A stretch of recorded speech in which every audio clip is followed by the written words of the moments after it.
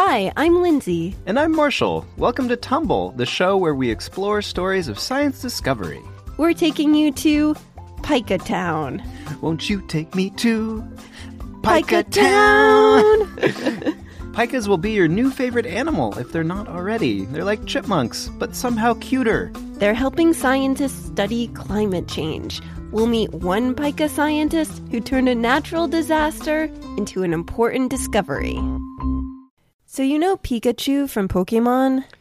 Yeah, but isn't this podcast about science for kids, not cartoons for kids? Hold on. It's relevant because pikas, the animal we're talking about today, are the inspiration for Pikachu. Oh, do they go pika pika and shoot lightning bolts?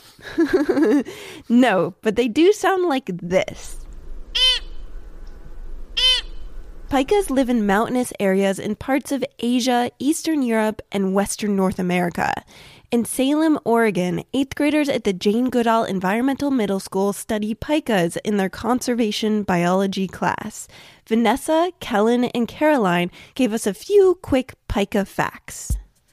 Pikas live on rocky slopes called taluses. Pikas like to walk and hop in between the big rocks. What I love about pikas is they're kind of small and cute, and they also have very weird tolerances to temperature, where they don't like really hot temperature or really cold temperature. With climate change, scientists are worried about the snowpack that pikas use in the winter.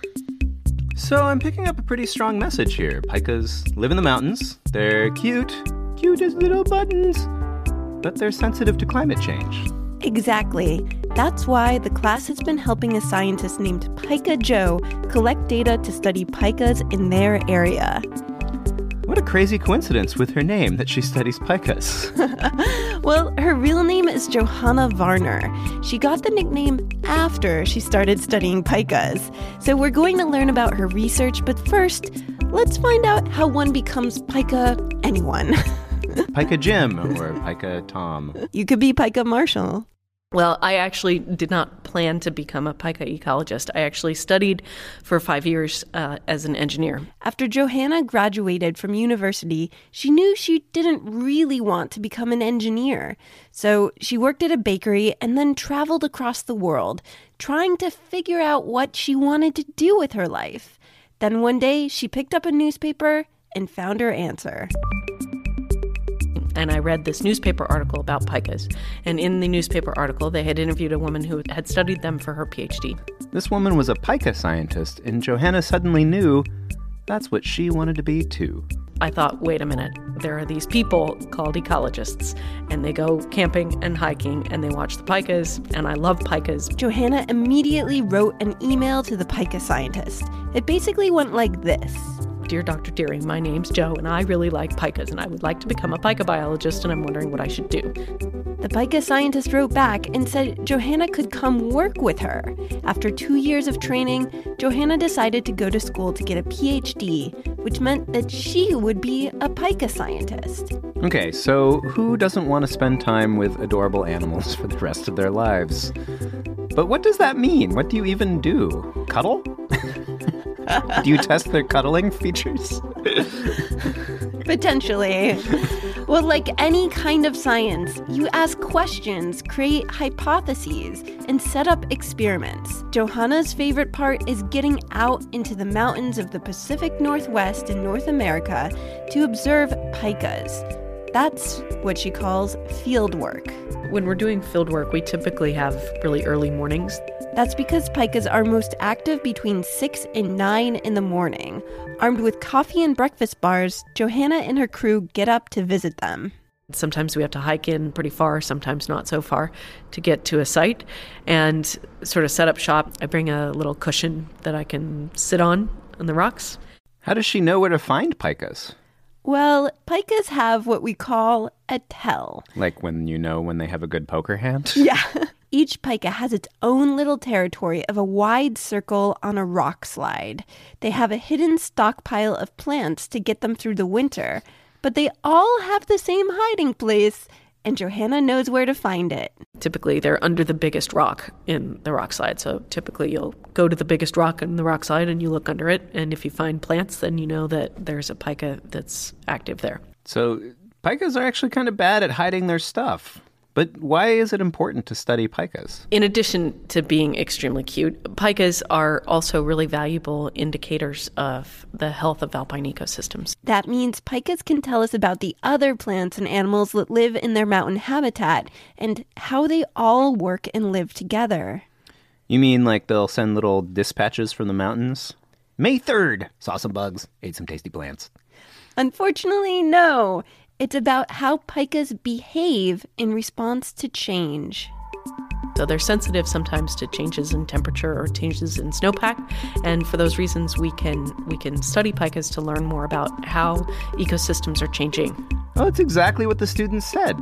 Scientists are worried about how changing ecosystems, meaning climate change, impact pikas. Climate change is affecting a lot of animal species, not just polar bears. The temperatures in the mountains are getting warmer, and rain and snow isn't as predictable as it used to be. Scientists noticed that the number of pikas in certain areas were shrinking, or even disappearing. Oh, that's really sad. Yeah, it is. But there's also something strange about how it's happening. Pikas are really interesting because it's not really happening the same all over their range. What does that mean? Well, in some places, pikas are doing just fine. So you mean if pikas who live on one mountain are doing fine, the ecosystem there is probably okay. But if they've disappeared off another mountain, it means the whole mountain is in trouble? Yeah, and that's what it means for pikas to be an indicator species. And why pikas are more than just another adorable furry face. Right. So when Johanna went to set up her first study as a pika scientist, she chose one site where pikas seemed to be doing all right, Mount Hood, a giant volcanic mountain in Oregon. So she hiked out there, found the pika stockpiles, sat down on a cushion. Right, the whole drill. It was a beautiful summer, and Johanna planned to go back the next year and see how the pikas did over the winter. But then something unexpected happened. What I discovered is that in September of 2011, shortly after I had left, there was a big wildfire that swept across the whole north face of Mount Hood. And it burned up most but not all of the sites where I had placed temperature sensors and had been observing the behavior of pikas. Oh no! The places where she'd spent her mornings hanging out with pikas were now charred and burned. Johanna was devastated. First thing that I did was kind of curl up in a ball, cry, say sad things like, my PhD just went up in flames. So was everything ruined? Did she just have to start over? Well, after she uncurled herself from the ball position, she started to see things differently. I came to realize that this was actually a real opportunity to study how fires affect pikas. We're seeing changes across the American West. Fires are becoming more frequent and more intense, and those changes are predicted to occur exactly in the places where we find pikas. Oh, wow. So fires are another big part of climate change, and she just changed her study to look at that. She hadn't planned on it, but because she set up her study before the fire, she had a really unusual opportunity. What's really cool about that is that understanding kind of the fundamental requirements for a species' habitat to be, able to support that species is something that's really difficult to do in ecology. So the fire could help her figure out what pikas need in order to live somewhere? Exactly. And it's usually so hard to do because ecosystems are so complex. It's hard to know exactly how much of what they need to survive. But the pikas were starting from scratch, and Johanna could watch. After the fire, she went back to the sites. There was very little to eat. The rock slide itself was completely charred. There was pretty much one elderberry bush for 30 feet from the rocks, and, we found pikas living there. What? The pikas survived the fire? Yes, it was an incredible survival story. These were the same pikas as before? How did they make it through a fire? The clue was in something else that survived the fire, Johanna's temperature sensors. Well, first, I was very surprised that my data loggers had not been destroyed or melted. She picked them up and plugged them into her computer. They had measured the temperature nonstop throughout the fire. But when I downloaded the data from those sensors, what I found was that the temperatures in the rock slides down in the crevices where the pikas actually spend a lot of time, it never got above about 70 degrees. That's unbelievable. It's like a nice summer day temperature. I know. The rock slide served as a really great temperature buffer. The pika's own habitat had saved them. So when Johanna went back to observe them the next 2 summers, she discovered how they recovered from the fire. They just needed one thing: plants. It didn't seem to matter what plants were there. The pikas needed a certain number of plants per square foot, basically, in order to come back. And once there were that many plants per square foot, that's when we saw the pikas come back. So when a pika is out house hunting, it's like looking around like, oh, definitely going to need to repair that rock over there and maybe move this other. We need a bigger rock moved in so that we can have something to hide under. Oh, but we're right next to the plants. I think we'll take it. They're very willing to deal with a fixer-upper. It's a surprising and sort of heartening that at least in some times and some capacities, these animals have the ability to bounce back. It's also good news that the kind of plants doesn't matter, because climate change might affect the type of vegetation that can survive in their habitat. It's support that vegetation changes as a result of climate change are not likely to be affecting pikas. If they are negatively affected by climate change, it's probably more likely that it's through changes in temperature or precipitation patterns. If pikas are affected, it's because of temperature and precipitation, how much rain and snow is in their environment. And it's helpful for scientists like Johanna to know what to focus on. Well, I have a lot of hope for pikas here. Me too. Another cool thing is you don't have to be a pika scientist to help out with the pika science. If you live in areas where pikas live, or nearby, you don't have to live on top of the rock slide, you can collect data just by taking pictures.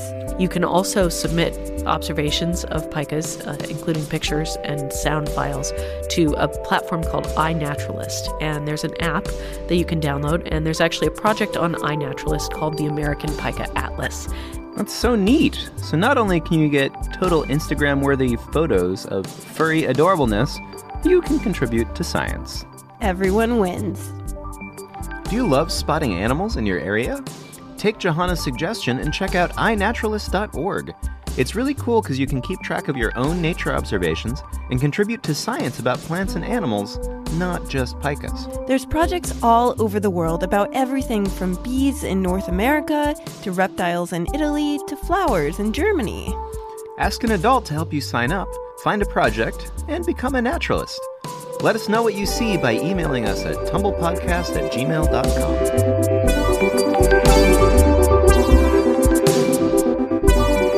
Thanks to Johanna Varner, Assistant Professor of Biology at Colorado Mesa University, as well as Vanessa Carter, Kellen Whitley, and Caroline Minning, 8th grade students at Jane Goodall Environmental Middle School in Salem, Oregon. Special thanks to their teacher, Mike Weddle, for helping record and coordinate with us. If you'd like to learn more about pikas, check out our blog post at sciencepodcastforkids.com. Thanks to all our new patrons this week. Ryan Nakaya of The Kids Should See This. Ryan says she and her kid are fans of ours, and we're fans of theirs. Amalia and Kono from Warwick, Rhode Island, who love to listen to Tumble on the way to school in the morning. We're working on a lot of cool new stuff right now, and our patrons on Patreon are always the first to hear about it. We also have a teacher store full of episode transcripts, curriculum packages, and Marshall's awesome science songs. If you pledge $5, you get free access to all that stuff. Besides the rewards, if you know that Tumble has contributed something meaningful to your life and your family's life, please consider pledging. It is a huge part of how we support ourselves making this show. Go to patreon.com/tumblepodcast today or click the donate button on our website. Sarah Lentz is our editor, and she also did the interview for this episode. I'm Lindsay Patterson, and I wrote and produced this episode. And I'm Marshall Escamilla, and I wrote all of the music you hear. Thanks for listening, and tune in next time for more stories of science discovery.